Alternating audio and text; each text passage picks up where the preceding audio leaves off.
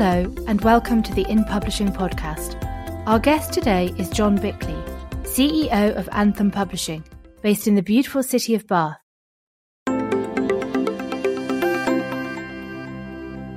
We would like to thank our podcast sponsor, Acorn Web Offset, the Yorkshire-based specialist A5 and A4 magazine printer. With high-speed web offset and sheet-fed printing, together with in-house saddle stitching, perfect binding and mailing services, Acorn can cope with the most demanding of production turnarounds. Acorn prides itself on its efficiency and low-cost print production. For more information, visit acornweb.co.uk.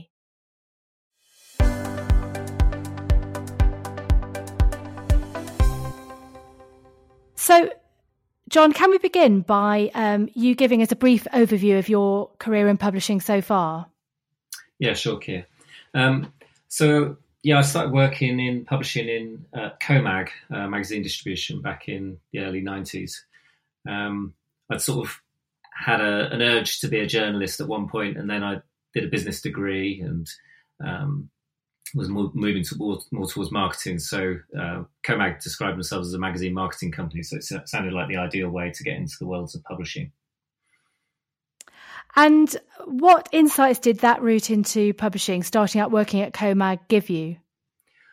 It was brilliant, really. Yeah, they were dealing with so many different publishers on a day-to-day basis, and the whole gamut of magazines. I remember at CoMag, every time there was a new special or a launch, you used to get a copy of it for all sort of 200 people in the company. Everyone would get one, so you were just getting this massive range of creativity landing on your desk pretty much every day. So it was a fascinating way of understanding the world of magazines. And do you think that gives you an advantage now, having an insight into the commercial arm of publishing? Yeah, I think running a business is a difficult and a ruthless thing. So having commercial sensibilities is essential. Having that background, I think, has stood me in good stead. But obviously, it's all about the different ranges of skills that people bring to a publishing group or company. So, while it's a strength for me in terms of distribution, I've probably got blind spots, when it comes to subscriptions or even advertising sales. So, I think it's always important to surround yourself with people who are experts at the other stuff as well. So then you went on to work for Future Publishing. Can you tell us about that? Yeah, I come from Devon, and I always thought I'd end up moving to the West Country. But sort of 2 years into my career wasn't quite what I imagined. But it was such a good opportunity, and Future were just pulling up trees with the way they were growing and just innovating all the time. It was an exciting opportunity, and I sort of brought my wife down, or future wife down, to have a look around, and she said, "Oh, that's nice," and then was quite surprised when we actually moved. And it's close enough to London to not be too disruptive for her. But Future itself was just such an exhilarating place. There were launches all the time, and magazines that were selling hundreds of thousands of copies. In just like Amiga format would sell 140,000 copies, and it was a exciting time. There was always something new, and you got lots of responsibility very quickly. So it was a real fast growing up experience. And what was your first role there? So I was a circulation manager, working for Jane Ingham, I think, maybe even Greg Ingham back then, looking after PC leisure magazines. So PC format was sort of games and creativity, and this was even before the internet as well. And also, like I say, some of the computer games magazines, Amiga Power. So it was all sort of a little bit, not early days with computer games, but just as they were starting to become mainstream. And it was a fascinating time. And how did you move up through the company from that first role as circulation manager? Well, I actually left briefly to try and create a business and seek my fortune, which didn't work out at all well. So I came back with my tail between my legs, but managed to get a role as an assistant publisher, working again on those PC magazines. And I picked up a magazine called Computer Arts, which had just had one test issue. And was able to run with that and sort of make that my own, if you like. And that was a real success and spawned some other sort of creative computing titles as well. And really I built from there. Go on. Well, no, carry on, because I was going to come on to 2002 when you set up Anthem Publishing, but I wanted to ask how the move from Future to setting up Anthem Publishing came about. Sure. So I was at Future for another 7 years, I guess. And over time, I moved from the computing side to music and cycling and entertainment. So I sort of broadened my experience quite a lot there. And in particular with music, I found a sort of a new home, and I really enjoyed that market. But Future, having been through all that sort of explosive growth and the flotation back in, I think, 1999 or 98, sort of fell victim to the dot-com bubble bursting. And I was basically on the sort of wrong end of a reorganisation. And I was still working there, but I just was a little bit sidelined and wasn't enjoying it anymore. So I managed to sort of agree with them that I'd leave. And there wasn't a lot of choice around Bath at that time if you wanted to be in publishing. And I didn't really want to go back to London. So really the motivation to launch Future Anthem was partly about self-interest of wanting to do publishing and wanted to stay in Bath. But also, both Paul and I had talked about setting up a company, in the sort of previous year, and felt that we could do something successfully and perhaps slightly differently, and also with a much sort of closer focus, because obviously Future was growing and sprawling. So it was a different sort of scenario. So what was your founding mission? It was to create great magazines in collaboration with our markets. I think we felt that perhaps some publishers were a bit arrogant and would be quite, back in those days, the publishers had quite a powerful relationship with advertisers, and possibly sometimes overexerted that. And we felt that we had an opportunity to work more closely with our markets. And the name Anthem was, although it sort of coincided with us launching a music title, also was meant to be a sort of about doing things together, all in sort of harmony, if you like. So that was quite forward-looking, because that's very much the ethos of publishing today, isn't it? Yeah, I think over time there's very much more collaborative approach to publishing these days. It's essential, really, and everyone knows that they've got sort of common aims, and there's a lot less belligerence than there perhaps was back in those days with rate negotiations and the like. If you were to give advice to anyone considering launching their own independent publishing company today, what would be the do's and don'ts?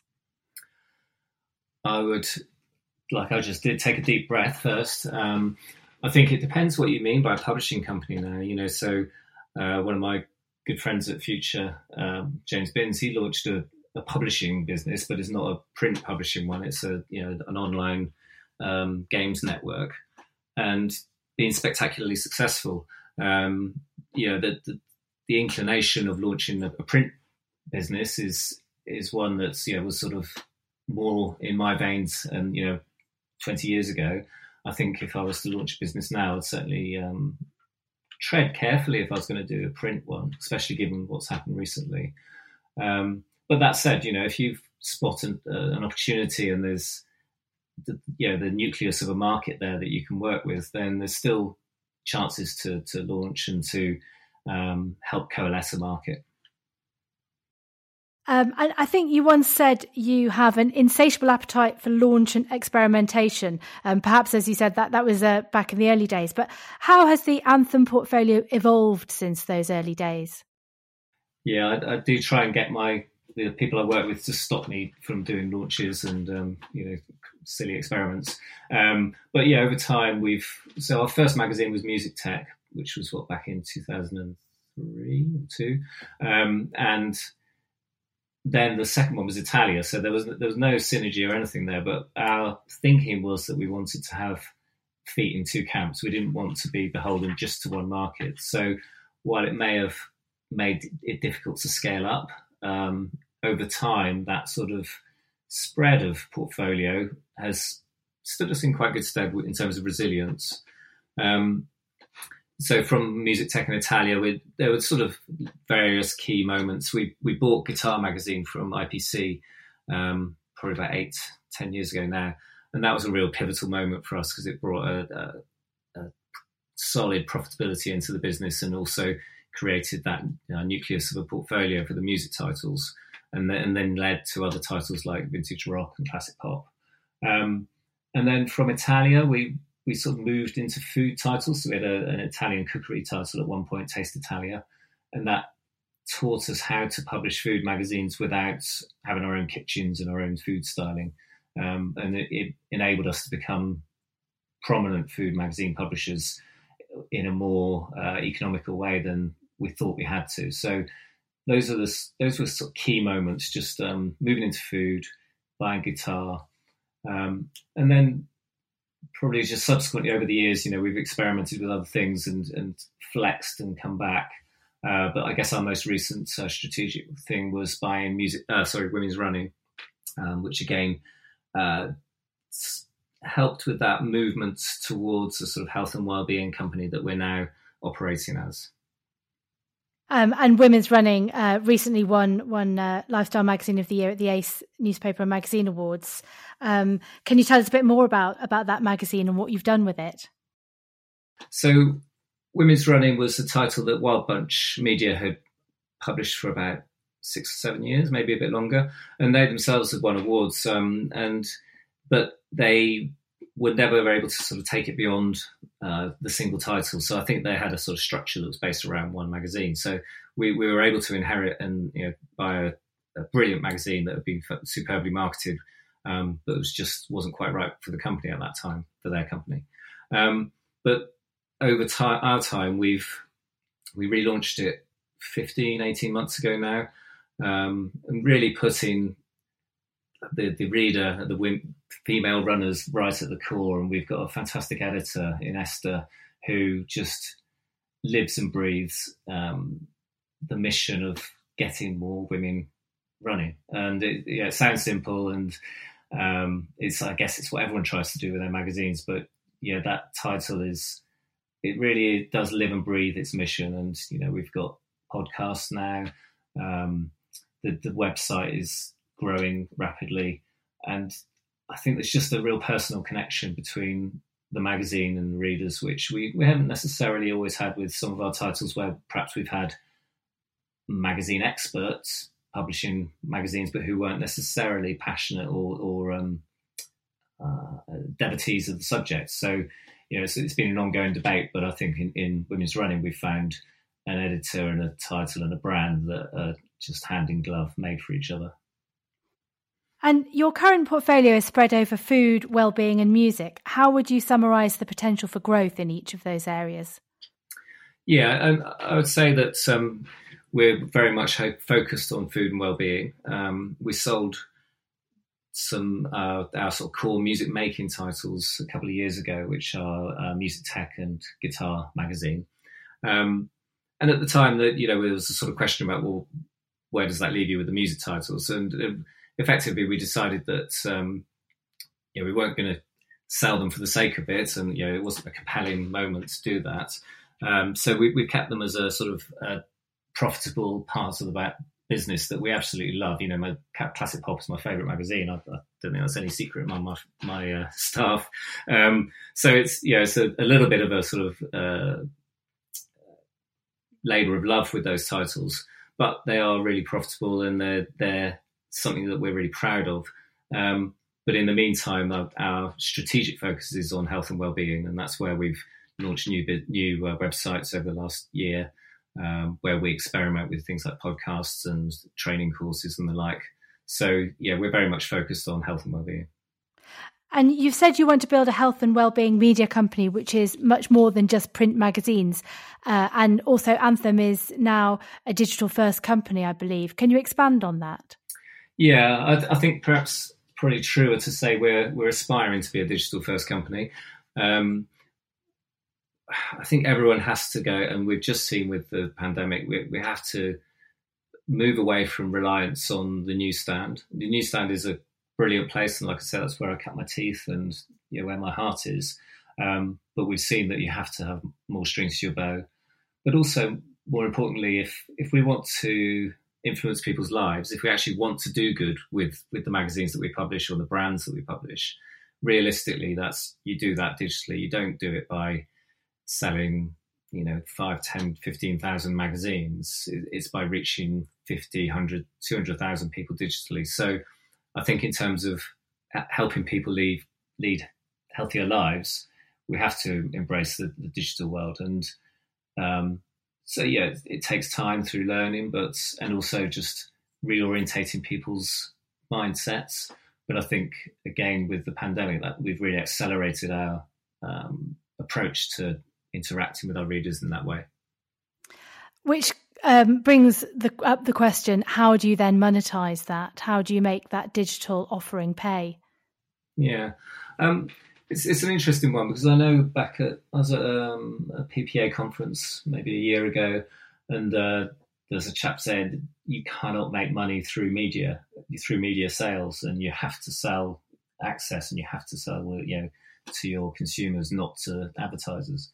And I'm not convinced of that. I think again, the lockdown and the pandemic is sort of in sharp focus at the moment, and as everything sort of closed down rapidly, we thought, oh God, advertising is going to be the first thing to go.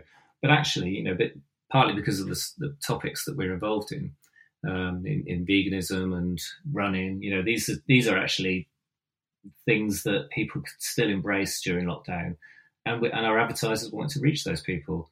It's not about selling banners or just inventory at the lowest price through networks. It's about relationships and close collaborations with those advertisers that are much more than just the old just sell something and move on. Yeah, as you say, you're perfectly placed for the new normal, in which health and well-being is at the forefront of all of our minds. You recently announced a restructure. Can you tell us a bit more about that and why it was necessary and what it means for Anthem? Yeah, so when the lockdown happened in sort of late March, we already, in the space of 3 weeks, we had 3 versions of our company in response to what was going on. And after about, I guess, 4 weeks, we could see that Smith's just completely shut. There were parts of our business that couldn't exist without Smiths. So that was an interesting thing, and it was something that we'd been conscious of, but then had to face the reality of. So we suspended probably 6 of our titles, I think.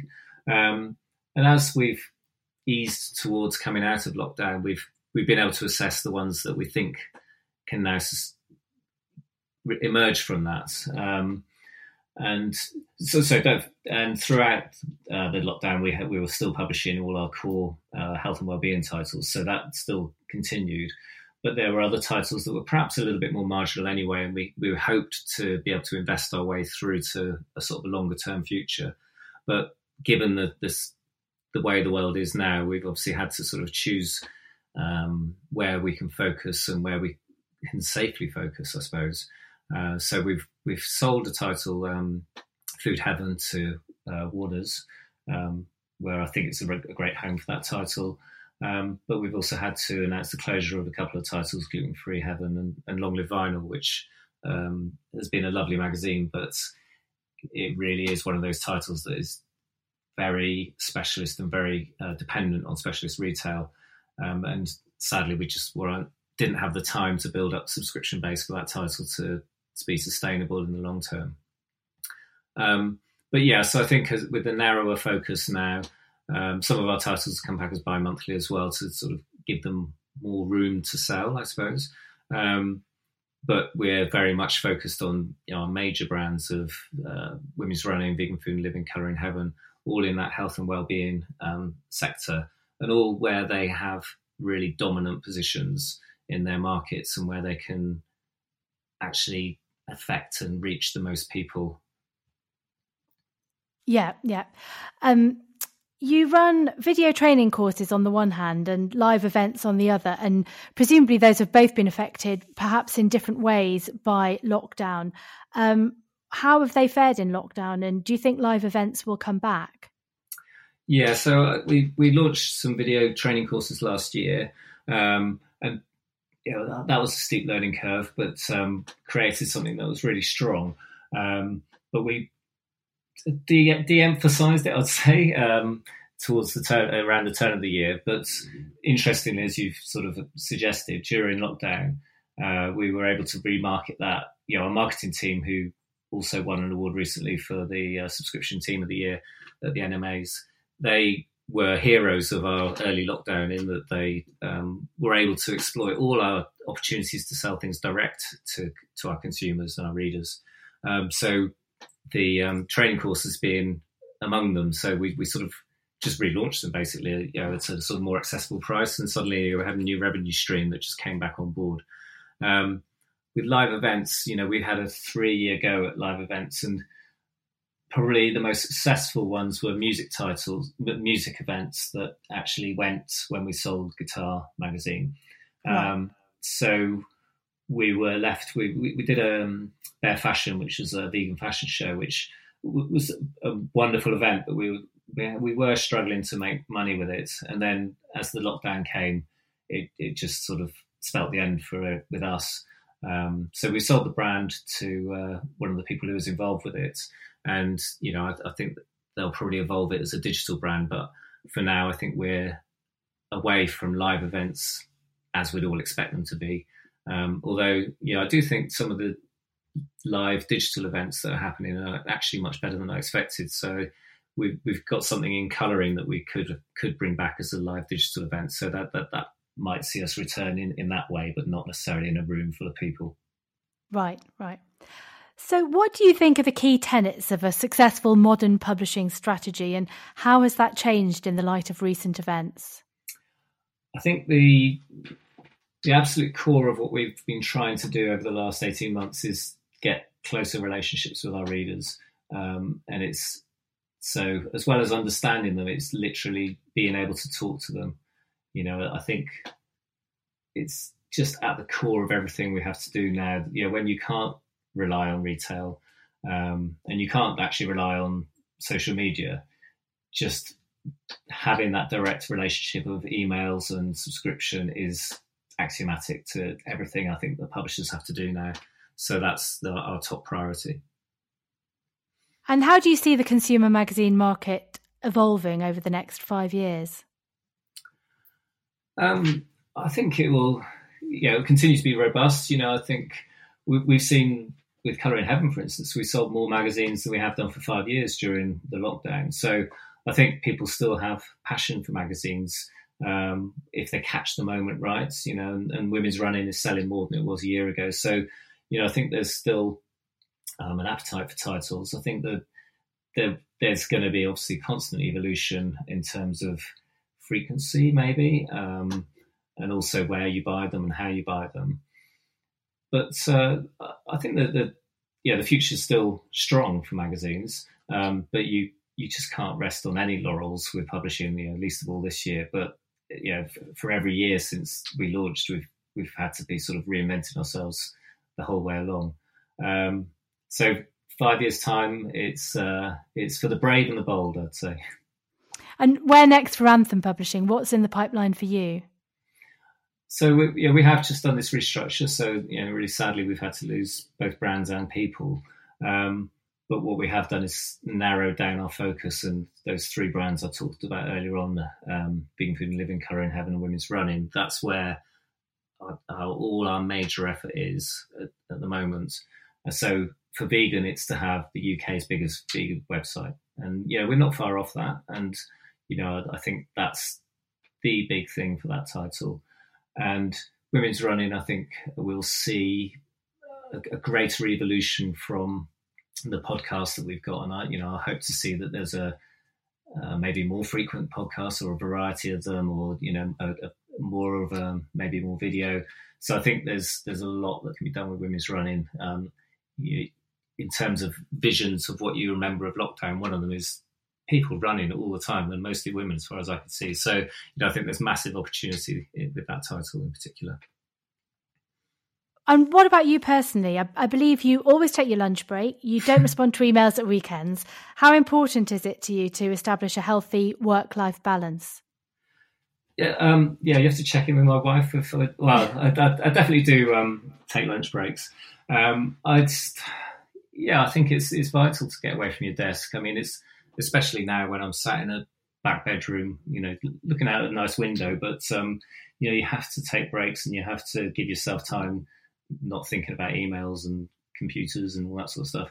I don't have email on my phone, and even now, actually, Simon, who's my sort of partner in running the business, he'll email me and he'll say the next day, "You've seen your email?" I said, "No, I haven't. I don't look at it. You should know this by now."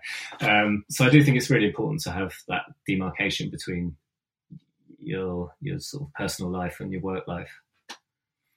And you're a director of Bath City Football Club. How did that come about, and how involved are you with that? Yeah, that's probably the one that breaks my rules. But Kath says, I'm working. And I said, no, that's my hobby. I do find myself that's the one which blurs the lines, I think.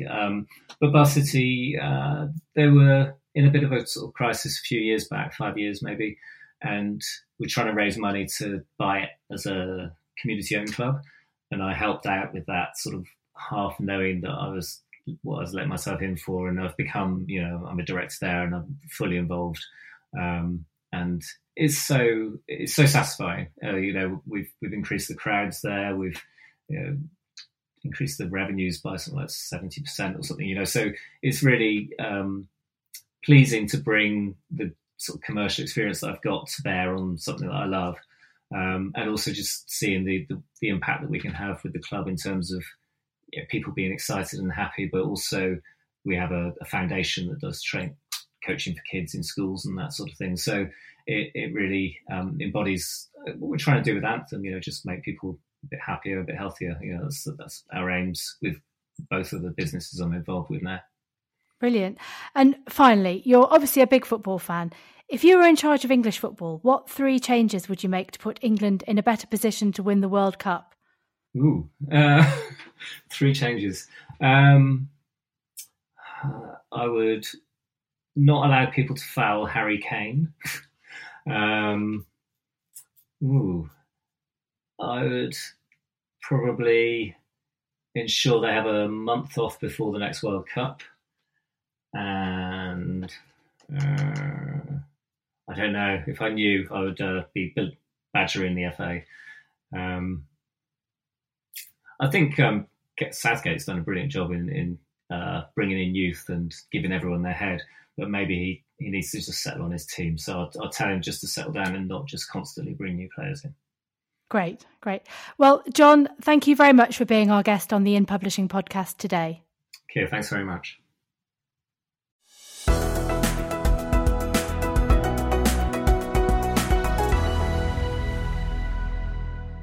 A big thank you again to Acorn Web Offset for sponsoring this podcast. If you're looking for a new magazine printer, then check out their website at acornweb.co.uk or contact Matt Carey on 07714 299 105 or by email at matthew.carey@acornweb.co.uk.